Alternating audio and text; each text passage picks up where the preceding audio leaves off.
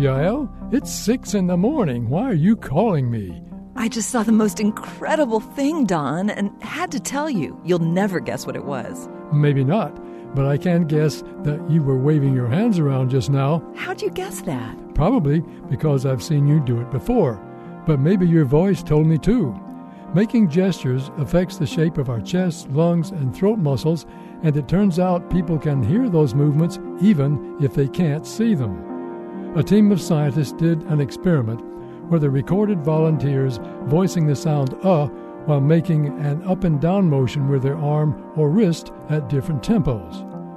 The volunteers were told to keep the sound as steady and monotonic as possible. Then, the researchers played the audio recordings to a different group of volunteers.